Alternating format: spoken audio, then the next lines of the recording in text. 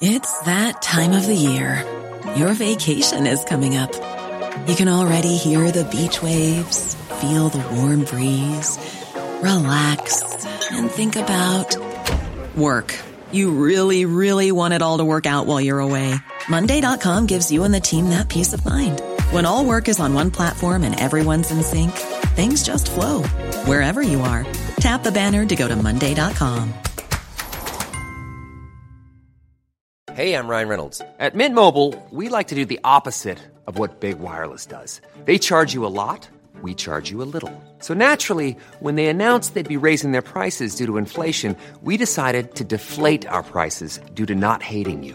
That's right. We're cutting the price of Mint Unlimited from $30 a month to just $15 a month. Give it a try at mintmobile.com/switch. $45 up front for 3 months plus taxes and fees. Promo rate for new customers for limited time. Unlimited more than 40 gigabytes per month. Slows full terms at mintmobile.com. Welcome to Farm Talk with John O'Connor. Later in the programme, an extension of the deadline for EU animal remedies implementation has been welcomed. Also, Teagasc expert on grass and breeding. But first, some updates. The IFA president, Tim Cullinan, has paid tribute to Alan Gillis, who passed away on Friday, 6th of May, 2022, describing him as a passionate and progressive voice for Irish farming. Mr. Gillis served as president of the IFA from 1990 to 1994. Tim Cullinan said Alan Gillis had been a determined leader for farmers during a period of significant change in the sector. Tim Cullinan extended his sympathies to the Gillis family on behalf of the IFA, and Farm Talk also add our condolences to the Gillis family. The Minister for Agriculture, Food and the Marine, Charlie McConalogue, TD, and Minister of State with special responsibility for research and innovation, Martin Hayden, TD, on 12th of May launched a new landmark research initiative with the New Zealand Minister for Agriculture, Damien O'Connor MP. JRM, the Joint Research Mechanism, will focus on reduction of greenhouse gas emissions and enhanced carbon sequestration in ruminant pasture-based production systems. ICSA President Mr. Dermot Kelleher said he's concerned that young trainee farmers are getting a raw deal on a small minority of host farms where they do their replacements for the Green Cert. He said he wants to see fair play for all trainee farmers on placement. He said he had personally been contacted in a number of cases where the trainees had been treated allegedly as a source of cheap labour, doing the same repetitive task over and over, and where learning opportunities had been severely constrained. He is making representations to Teagasc to look for a review of protocols to ensure that young trainee farmers have a positive experience when on placement. Mr. Kelleher said, at a time when we are seeing some progress on encouraging more female farmers, it's now more important than ever to review how the system works and to ensure that every host farm is carefully vetted on an ongoing basis. The Minister for Agriculture, Mr. McConalogue, and Minister of State with responsibility for land use and biodiversity, Senator Pippa Hackett, have announced the pilot farm environmental study, FES, is now open for applications. Applications should be made for this 5 million pilot farm scheme through the Department's online application portal, www.agfood.ie, all lowercase. And the Minister for Agriculture, Mr. McConalogue, has announced approval for a scheme which will provide €45 million in funding for capital investment projects in seafood processing enterprises. And the Minister has also announced a €24 million 2022 Brexit voluntary temporary fishing vessel tie-up scheme for certain trawlers. The scheme is an extension of the 2021 tie-up scheme with some modifications. Funding is being provided, as understood, under the European Union Brexit Adjustment Reserve, BAR. In all, €24 million will be invested in the operation. And the Minister, Mr. McConalogue, on 9th of May announced an extension of the transition period for the requirement of a veterinary prescription to dispense antiparasitic medicines and introduction of mandatory electronic prescriptions. Has been extended to December 1st, 2022. West Cork-based Carbery Group was recently announced the overall winner of the Cork Chamber Cork Company of the Year Awards 2022. The awards, now in their 24th year, were announced during the Cork Chamber dinner at Páirc Uí Chaoimh. Our news reporter, Mairead Tuig from Farm Talk, spoke to Jason Hawkins, CEO of Carbery Group. We're absolutely incredibly humble and delighted with the result here tonight. Quite frankly, given the other nominees here tonight, we're surprised to win this award, but absolutely excited. And take me back, I suppose, during COVID. I mean, how did it affect business for you? So certainly COVID was very challenging, like other businesses, but being in the food industry, obviously, it was a critical industry. It was important that we continue to operate, continue to provide food to all of our customers in Ireland and internationally. And to be fair, our employees really responded to that challenge, and we continued to both service our customers and grow the business. And take me to now, how's business now and what's the morale like? Well, morale is fantastic as we start getting back together and we start getting to travel a little bit more and meet our colleagues that we haven't seen in a couple of years. And we're very excited about, as we come out of COVID in terms of the opportunities that we see around the world. And what does an award like this mean for you guys? For me and for us, it's really a recognition of the efforts of our people. Again, like you mentioned, through COVID, things were tough. Our employees responded incredibly well during that. And an award like this really recognises not only their hard work and commitments, but the overall success of the company over these many years. And if you had a message, I suppose, we know Taoiseach Micheál Martin will be here, a number of government ministers. Is there any, I suppose, thing from the business community that you could say to them, look, this would be of great benefit to us? I think, we're, a small West Cork company by our origin. We've grown internationally, and I think that's, while obviously, the international companies have been very successful and I think, have a great role in the ecosystem, but supporting Indigenous Irish companies from the ground up, I think, is really important, and I would say just more of that, please. And one final one for any, we'll say, a startup that's listening or someone who's thinking of, starting their own business. What advice could you give to them? I would say, there are lots of people out there. There are always people who are looking to help startups and help people and network. So don't be afraid to reach out. Don't be afraid to look for help. I think you'll find, again, lots of companies, lots of organisations, lots of people would only be delighted to help and support you on your journey. And that report with Mairead Tuig of 96.103 FM News and Farm Talk. Next, the Macra Report. Hi John, it's Mairead here, Ballincollig PRO and Shandoon PRO. Best of luck to the group of Macra cyclists who will be taking on the challenge of cycling from Mizzen to Malin next week. Funds raised as part of this challenge will go towards the Irish Cancer Society, Embrace Farm and Make the Move. Macra na Firma's AGM will take place today, May 14th, in the Clayton Hotel in Sligo. The impromptu debating finals will also take place this evening in the same hotel, so best of luck to all involved. Michael Curran has commenced his role as Chief Executive of Macra. Mick Curran is a native of Waterville in County Kerry and he comes from a farming background. The board of Macra thanked Derry Dillon for filling the role of interim CEO over the past number of months. Keep an eye on our club social media pages to see what we're up to, and new members are always welcome. Thank you. And thank you, Mairead Tuig. Joining us on the Dairy Gold Farm Talk programme, Mr. Mark O'Sullivan, B&T Dairy Advisor, Teagasc West Cork, Darrara, Clonakilty. Now, you agreed to talk to our listeners about grass growth and breeding and aspects of those topics. So first of all, would it be true to say that grass growth has pretty obviously increased significantly in the last week? To be fair, the last week, 10 days really, grass is starting to shoot out of the ground. And just maybe a couple of things. I won't talk too much on quality because I know it's been covered before, but just a couple of things. Maybe to keep that quality in the sward. It can become a challenge, particularly when demand is lower than the growth rate. So the two main things that I'd be looking for at farm level with my clients would be not to have more than 10 days grass ahead on farm. So from a point of view for the people that are measuring grass and following the figures, that would be a cover per cow of 170 or an average farm cover of 600 to 650 would be ideally where you'd set it at. I suppose the covers that are 2/3 of the way there, or 1,000 kgs per hectare covers, they're the ones really that I'm looking at to monitor that they don't go ahead, because if they go ahead and they're probably growing double on average the growth rate them covers. The old saying, grass grows grass. Them ones are really bombing on, as the phrase goes. So I suppose a couple of things on that. If they do get ahead, that stimulus that can come will be a cumulative effect on farm, and we're always going to be playing catch up. So I mentioned the 10 days ahead, and the other thing really is the 20-day rotation length, and I see it even at farm level myself, John.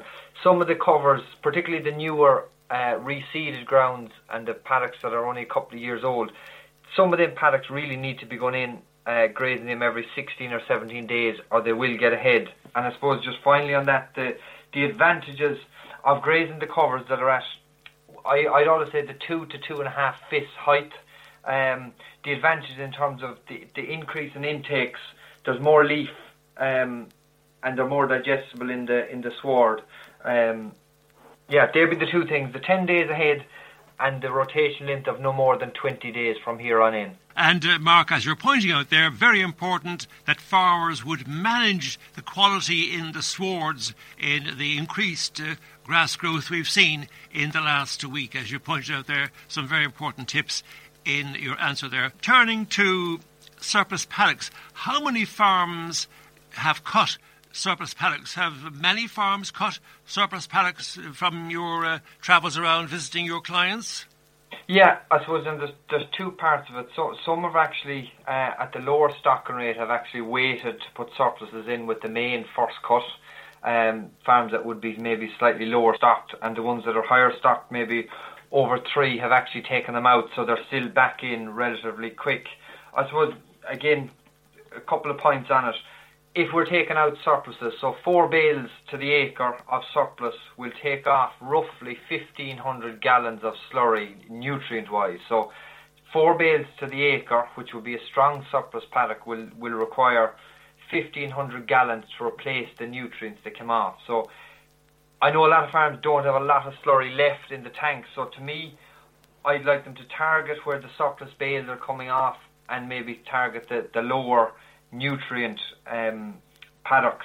And one farmer last week in a group made the comment that the aftergrass, he said in the group, if we're seeing farms are jumping in output when they go into aftergrass, I would just maybe question why farmers would be taking an increase in output, because it's a sign to me that the quality of grass maybe that they're going into now or before the aftergrass maybe suboptimal, and then maybe need to adjust that they go into the covers maybe a slight bit less.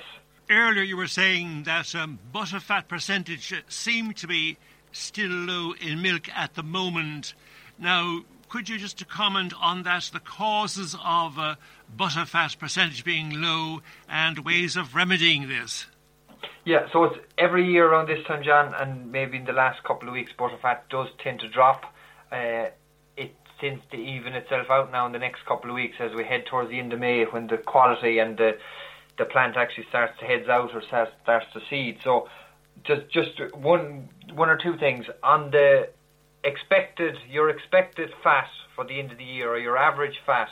Once you're within 0.3% of that, so if you average 4% in the year and your butter fat drops to 3.7% in the month of May, it's not alarm bells are not going. So I suppose where your base is 0.3 would be anywhere within that range. If you're getting to 0.4, remedies really, there's not that many magic remedies. There's different additives that you can add, but I don't know do they make a huge difference. Just the way the quality of the grass is, it tends to even itself out. It'll tend to even itself out in the next couple of weeks. And I suppose similarly with the protein, just as I'm on it, usually that's maybe 0.1% behind your yearly average at this point of the year. And if you're more than that, even up to 0.2. So if you average 3.5 for the year and you find your protein down at 3.3, it's maybe a cause for concern that maybe the cows are not getting enough energy, and maybe go back to the grass quality, maybe to look at that again. Now, turning to breeding itself, the breeding season well underway. How is it actually going on farm from your surveys of your clients? Yeah, so with the groups, a couple of groups in the last week to 10 days, generally it's gone quite well from what I'm here. Submission rates or the number of cows that are served is quite good and on target. So I suppose Teagasc would have a figure of 90% submission rate in the first 3 weeks. So that's roughly 4% of the herd. That's roughly 4% of the herd a day to be submitted for breeding. Or to put that, 100 cow herd would be anywhere between 25 to 30 cows a week to be submitted.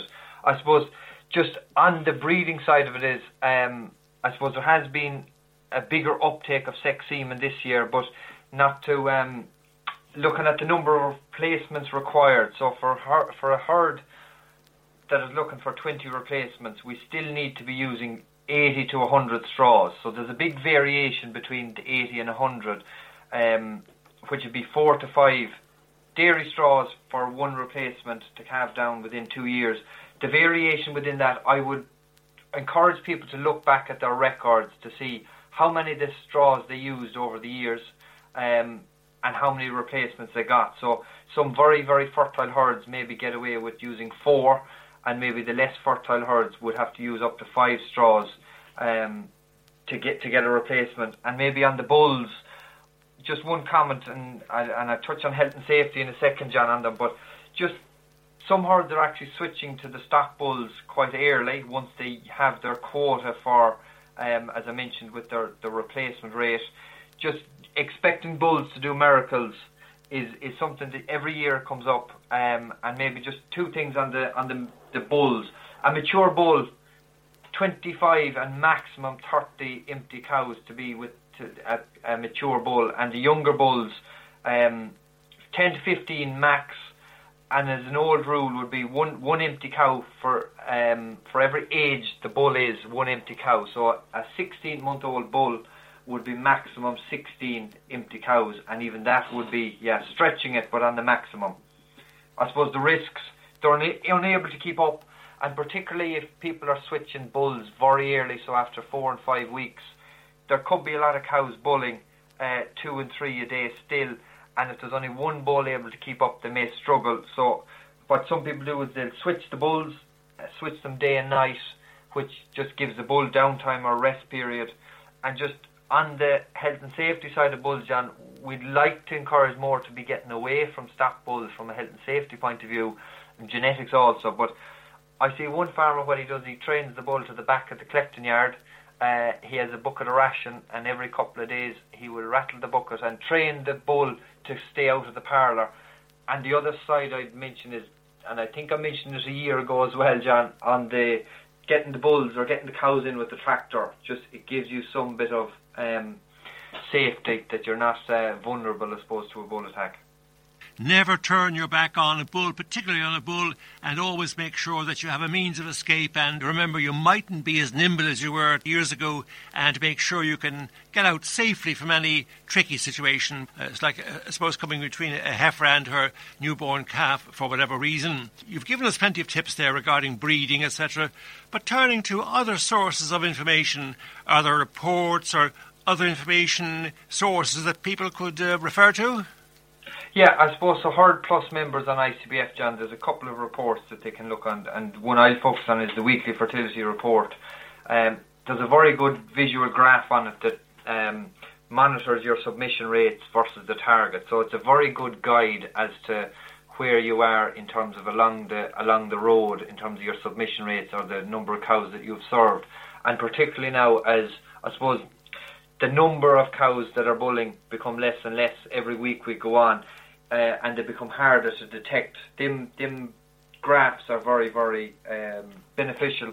And I suppose the action list in terms of being able to identify the cows not cycling or the cows that they're not calved long enough to be submitted, they'll be picked up on the action list bulls. And I suppose going back to the two things, the number of heifers and the number of straws, and the actual bull, not to be expecting the bulls to be working miracles, John, will be the two things maybe I'd finish out on. Thank you very much indeed, Mr. Mark O'Sullivan, B&T Dairy Advisor, Teagasc, Cork West, Derara, Clonakilty, of course, in the rest of the county. And we would just add, by way of a plug, our sponsor Dairy Gold. They publish an interesting magazine, Milk Matters, supporting sustainable farming. And in the May issue, Butterfat at Grass, which we've discussed in some detail, control of ragworth and rushes, soil biological health, and more information on breeding, new beef mating option added to sire service. So all available in the Dairy Gold Agribusiness Milk Matters magazine, available online or from the co-op branches. Thank you very much indeed, Mark. Thanks a million. Thanks, John. You're very welcome. Joining us on the Dairy Gold Farm Talk programme, we have Mr. TJ Marr, the IFA National Animal Health Committee Chair. TJ, welcome to the programme. Now, recently, there's been some very good news for farmers. John, it's good news for farmers for the year ahead, in that the Minister has decided to defer the introduction of the EU regulation which makes antiparasitics, full antibiotics required and prescription to purchase them to be deferred until the 1st of December 2022. So what does that mean? Essentially, for the next 6 months, farmers can go to their local merchants who go up to their local licensed rep or to an agricultural pharmacy that sells those, and they can purchase their antiparasitics as normal. And I think, given the situation that the National Veterinary Prescription System certainly wasn't up to scratch and wasn't fully operational, it was a very difficult situation the farmers are going to face in trying to access their required treatments for their calves and cattle, sheep during the course of the year. So I think a sensible decision was made. The systems are not ready, but I think here now we are at the key point where the department has to address the issues of supply for the farmer to ensure that that they can get access to reasonably priced antiparasitics going forward, and to ensure that the market isn't dominated by one sector. And you refer there to systems. The Chief Veterinary Officer, Mr. Martin Blake, he said that IT problems, technical problems, had to be ironed out before we could launch a truly efficient system. Yeah, the department have been piloting what they are calling the new National Veterinary Prescription System, which is an electronic prescription system which all vets in the country will eventually be operating, but only a number in every county are participating at the moment. And it is throwing up difficulties in that it's quite slow. It isn't doing what the vets want at the speed they want it.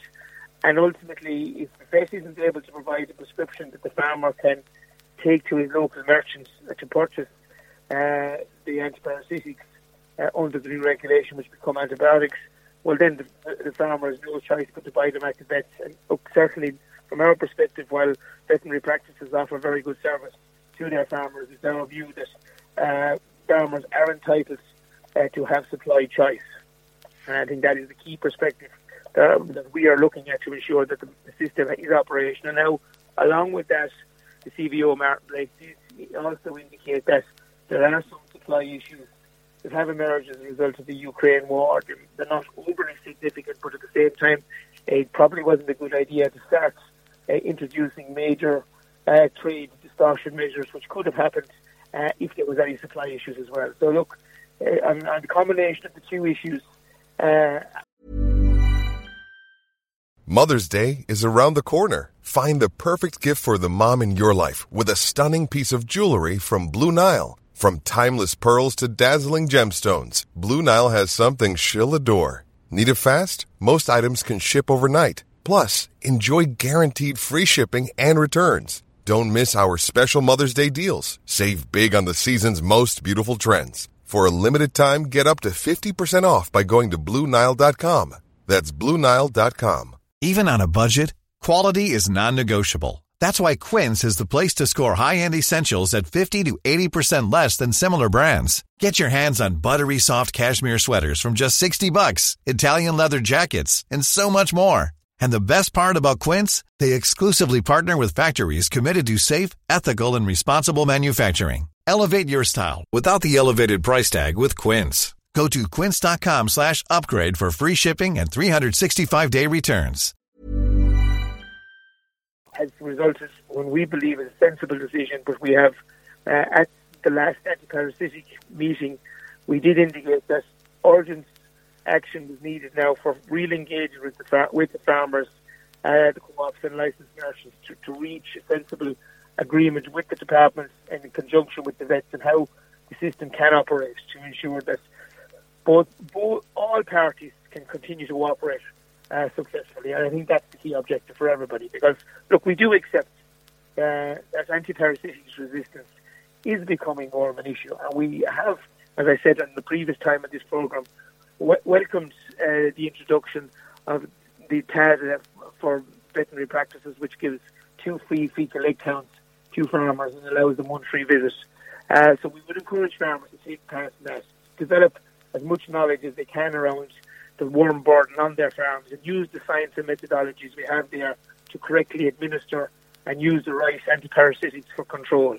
That's in all of our interests, and we absolutely encourage that. But we also have to ensure that farmers are able to get the supply of the right products at the right time as well. Was it ever an issue, or is it still an issue, regarding the duration of the prescription? If you get a prescription, must you use up that prescription within a set defined time? As we have been, has it been proposed under the NVPS, the prescription that would be provided to the farmer would have a 12-month lifeline for the purchase of antiparasitics. That doesn't mean he had to purchase all of them at one time, but it would enable him to purchase them as required as part of his health program. So, look, that is crucial for us. Obviously, the administration of drugs is obviously slightly different in that prescription must be filled in 5 days. So there is a small difference there. Would every farmer have to have a computer, or at least be computer literate to some extent? You know, people who find it hard adapting to the online system, which must be used now in nearly every application for entitlements. But would every farmer have to have a computer, I wonder? No, absolutely not. The option would be there for paper prescription, and the methodology anticipated is all of this should be operable through your mobile phone.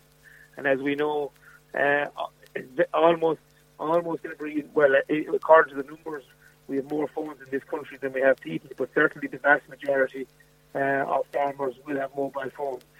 And I think that would be the most efficient manner in which for the system to operate. But we do have to accept the reality. If a vet is in a farmer's yard and there is no coverage, I know because it happens in my own yard, there has to be the possibility where alternative methodologies can be used. So look at this is the challenges that the veterinary prescription system is going to face until it has faced a further 6 months of testing and in-field examination. And I think those are the challenges that the department will have to rectify, along with a reasonable system of administering these prescriptions to veterinary practices, co-ops and licensed merchants, so that they're easily managed and that the people in offices who are suitably qualified have the ability to dispense these what will be now become anti-parasitic antibiotics.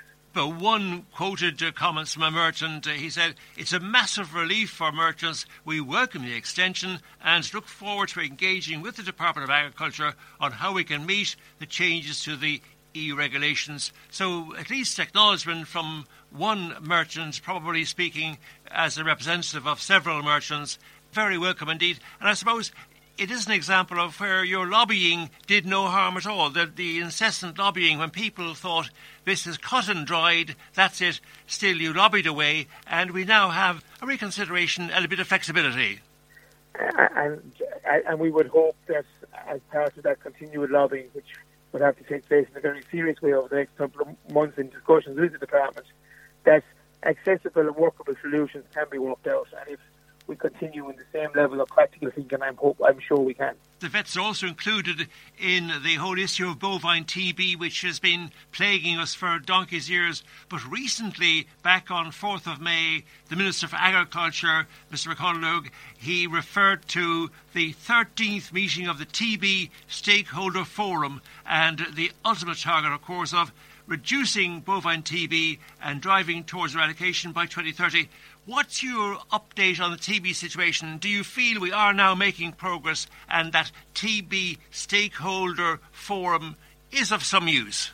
Well, I was present at the forum as the IFA representative on the day when the Minister spoke, and we did welcome the Minister's participation, and he has taken an active interest in it. I think it is his fourth forum to attend, and he has actively engaged with the officials to try and pursue difficulties where there was logjam.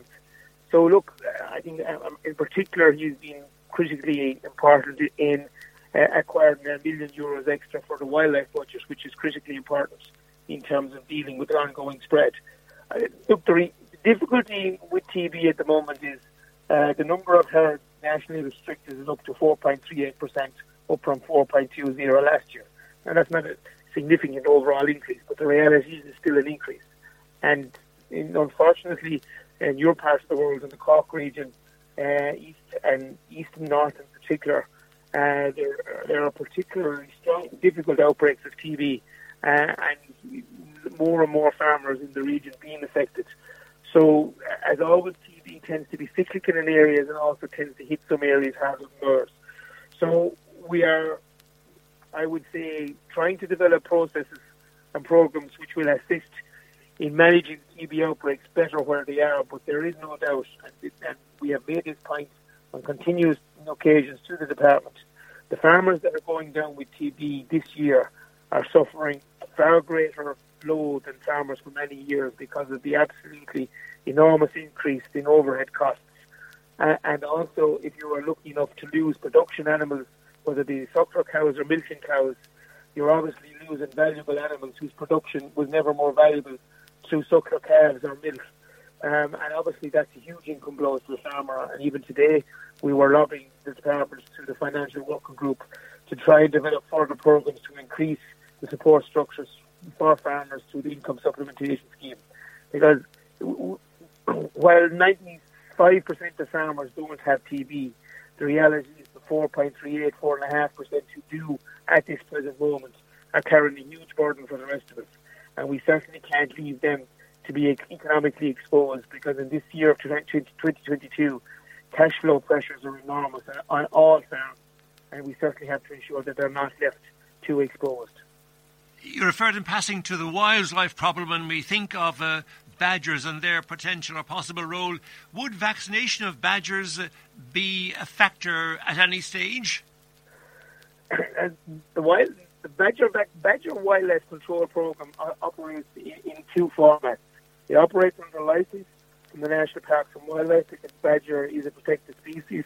Under those licenses, there are both cull licenses and vaccination licenses. Cull licenses take place where there is disease present or as part of a vaccination program to get down the density of badgers to a level that will allow the vaccination program to be successful and to have the best possible outcome. And the key issue with the vaccination program is that it effectively halves reduces by 2/3 the potential spread of disease from one badger to another if it becomes infected. So we're all familiar with COVID and the R number. So it's effectively reducing the R number by 2/3, which is a pretty dramatic improvement. But the key issue is that if you have excessive numbers of badgers in your region, there are just too many badgers and the spread will continue to cattle. So I think part of that programme, farmers have a key role and have been playing a key role. To date this year, there are 4,700 extra sets have been identified around the country through the wildlife programme and assisted by the Farmer Relief Services operating the capture programme and by farmers identifying where sets are. So that's a key part of the programme. I think the management and control of the wildlife, whether it be badger or deer in some sectors, is critical to ensure we have a proper proper disease management system that not only focuses on the spread within farm, but the environmental spread outside the control of the farm. Thank you very much, TJ. And I suppose it's in order that we would offer our congratulations to Miss Amanda Mooney, who's been elected Vice Chair of the IFA National Animal Health Committee, succeeding your good self, who was elected as Chair in January. So congratulations to Wicklow farmer Miss Amanda Mooney, the new Vice Chair of the IFA Animal Health Committee. So I think it's in order we would recognise that there's a lady in charge. Absolutely. Look, Amanda has been a great addition to our committee, and she's very, very committed to dealing with the TB situation, because she has gone through it for many years because of her location in Wicklow, and it's something she not only holds dearly, but has felt a serious financial pain of it as well. So Amanda's a huge addition to our committee, and I look forward to working with her and so to put our best foot forward on behalf of farmers all over the country. Thank you very much indeed for speaking to the Dairygold Farm Talk programme, Mr. TJ Marr, the IFA National Animal Health Committee Chair. Thank you, TJ, very much indeed. Thanks a million. Thank you. Thanks for having me on. You're very welcome. Joining us on the Dairygold Farm Talk programme, Miss Aisling Meehan, Agricultural Solicitor. First of all, Aisling, welcome to the programme. Now, in rural areas, indeed anywhere in the world, but particularly for the listeners in our area, the whole issue of succession, transferring the family farm and fair deal nursing home scheme, etc. What do you think, what would you suggest might be the first step for people who are considering succession or trying to arrange a good, fair format for transfer of the family farm? So the first step in succession and transferring the family farm. Hi, thanks John for having me on. The first step would always be, I think, is to talk. And to talk it out and to open the communications. I suppose with my work with family farms, and I suppose obviously I deal only with farming and agriculture in my practice. Generally, I find that the parents don't know what to do most of the time, and that's why they don't know what to put in a will, or they might delay doing a will, or they might delay trying to talk about succession because they don't know who to give it to or how to deal with it. And what I would often say is that, listen, if you can sit down around the table, you might be surprised at what you hear back. But often the parents can be trying to figure out, you know, what's going to happen down the line, where children are going to be, where they're going to settle, who are they going to end up with, you know, what kind of jobs they're going to be in, who might be interested in farming. And so sometimes if you throw it back to the kids and you go, well, listen, there's a farm here, there's a pot, it can only be divided out so many ways. Can you come up with proposals as to, you know, what's in store? And I suppose my own background is that I come from a family farm, dairy farm, and we were sat down at a young age, I remember, and I have 3 brothers and myself, and we had a farm of 62 acres, adjusted acres, and my 2 older brothers put up their hands and said, yeah, absolutely, we want to go farming. And at that stage then, you know, my parents said, okay, well then we need to grow the things to be able to create viable farm units for each of the family members. Now, I've ended up, subsequently, I suppose, my husband bought our own farm because obviously I have the love for farming as well. But I think the earlier you have that conversation, I think the earlier it is to start putting plans in place. And then there isn't a disappointment afterwards, or the fact that people might be kind of wondering, going, oh, where's it going to end up? Or, you know, might have certain expectations, and then those expectations mightn't come to fruition. So it just helps, I suppose, with longer-term family relations if you can open it up and put it on the table and talk it out and have that kind of, I suppose, open communication if possible. And I know at the same time that's not always possible. I suppose I've come across different family farms where communication can be a bit fraught. So in that case, I suggest, you know, that you bring in a neutral person, be it a family member, somebody that all parties would respect, and that could be a Tagish advisor or an agricultural consultant. It could be a solicitor. It could be a mediator. And indeed, down your direction in Mallow with Claire O'Keefe, who provides that service, where she's an accredited mediator and deals with family farms. So, if you find that having a family chat around the table can end up in a shouting match or then it's probably best then to get in a neutral person to try and, I suppose, chair that meeting, and a good strong chair that will keep manners on people, but at the same time let everyone have their word and have their say. But ultimately, I suppose it's the parents' decision as to generally who gets what. But I find if the parents actually encourage children to talk up, encourage them to give their views, that typically they have more respect then, and they tend to accept the decision of the parents better when they feel that they've had a say in the decision-making process. Very reasonable, because you can get a situation with the best will in the world. You can get people developing false assumptions. You can have a situation where false assumptions develop. For example, if there are a number of children in the family and only one child remains, be it the daughter or son, remains on the land, works the farm, holds onto the farm, and all of the other children emigrate or take up other professions in life. But then, when the parents pass away, if a clear will hasn't been written, if a clear path to succession hasn't been set out with everyone's agreement and understanding, you could get a situation where, at the reading of the will, the family come together, assuming falsely that they have an equal right to the land.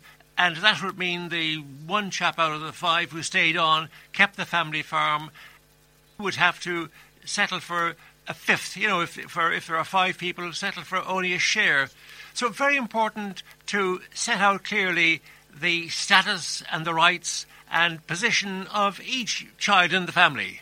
Yes, absolutely. And I suppose you hit the nail in the head there as well, because sometimes when it's not spoken about, there can be a big surprise at the stage where the will is read out, and people mightn't have any idea about what's in the will.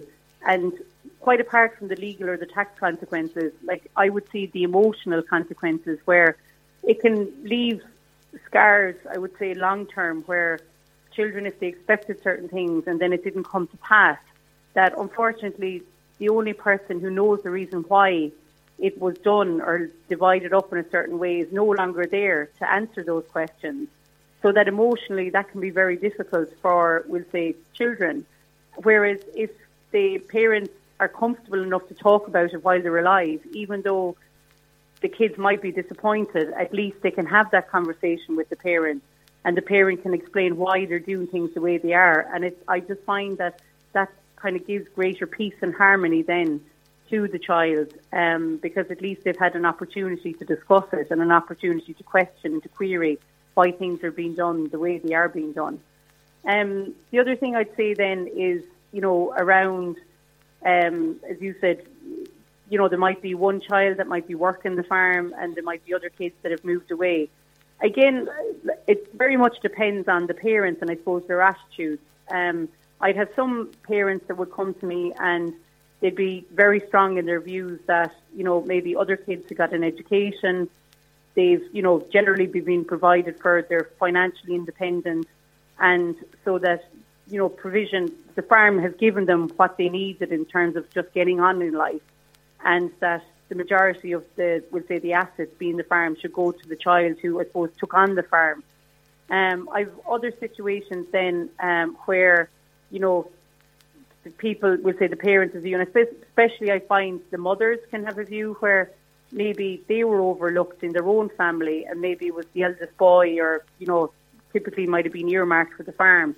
And even though they might have had an interest in farming, that they didn't get an opportunity. So that they might have a different attitude, saying, well, I want if there's other kids that are interested in farming, they want some of the land to go to those other kids. Or alternatively, they want maybe some sort of a monetary contribution. But it's really balancing up, I suppose, the size of the farm and the amount of money that can be generated out of the farm. Because again, years ago, I suppose a cash lump sum tended to be given to other family members, and that left a very sour taste in the mouth of a lot of farmers, because really they couldn't afford it, and they were kind of living from, hand to mouth for a good number of years to try and pay off brothers and sisters, and where they kind of felt that they were left their own children and their own families quite vulnerable. So I'd find that they'd say, well, I want to ensure that that's not going to happen to the next generation. And sometimes it caused, conflict between families where they felt maybe brothers and sisters were well off and that they still had to give them a lump sum. Because, you look at a farm, if it's, 100 acres, 120 acres, a price tag of, €1 million. But really, it's not worth €1 million because that's only in a situation where it's sold. Whereas the intention is, and what happens in a lot of family farms is it's not sold, that it's be passed on to the next generation. So that when you're looking at the money's worth, it's really what's the annual value that comes out of the farm. What is the farm capable of generating? If that's 10 or 20 grand a year, well, then that's what I would look at. It's capitalising the annual income out of the farm rather than looking at the farm as an asset and in terms of money's worth. And that's an expression we often hear, asset-rich. Farmers can be asset-rich. They can have plenty of land. But when you look at what that land is bringing in terms of income, it could be extremely poor and not even enough to sustain a family. So asset-rich and income poor, that can be a factor in farms and very important.